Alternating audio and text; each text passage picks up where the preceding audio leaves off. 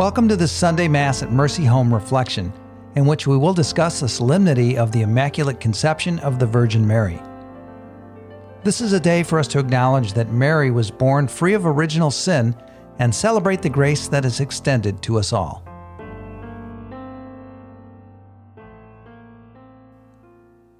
In 1854, Pope Pius IX declared in his Ineffabilis Deus that Mary was conceived free from original sin.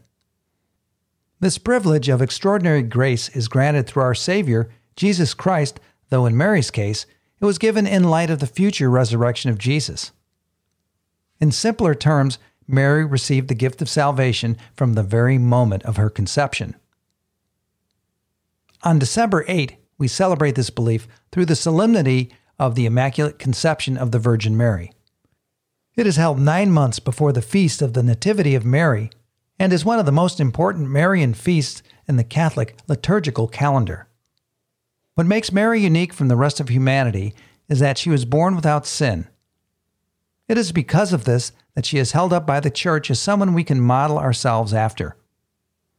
Her willingness to accept God's plan, along with her grace, purity, and holiness, set her apart.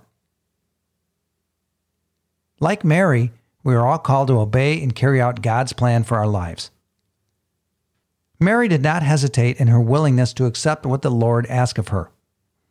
This should be our response to whatever it is that God asks of us. Because each of us is born a sinner, it is deep within us to resist God and focus instead on our own wants. We must rely then on God's help to turn from our sins and become a person who focuses on God's will for our life rather than our own. If we are unable to do this, our selfish tendencies will pull us away from the Lord. We are blessed to follow a God who not only heals us from our past sins, but also helps protect us from our own capacity for sin. This is all through the grace of the Holy Spirit given by God through the merits of Jesus. Mary was granted this grace from the moment of her conception. The solemnity of the Immaculate Conception is a joyful time for us to celebrate God's gift to humanity. We can rest in the knowledge that each one of us has been created by God with a plan for each of our lives. For I know the plans I have for you, declares the Lord. Plans to prosper you and not to harm you. Plans to give you hope and a future.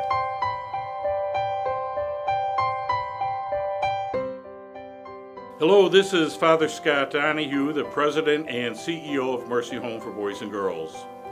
To learn more about our mission of God's mercy and the young people in our care, please subscribe to our email newsletter by visiting www.mercyhome.org/listen. Thank you so much for your support, and thank you so much for listening.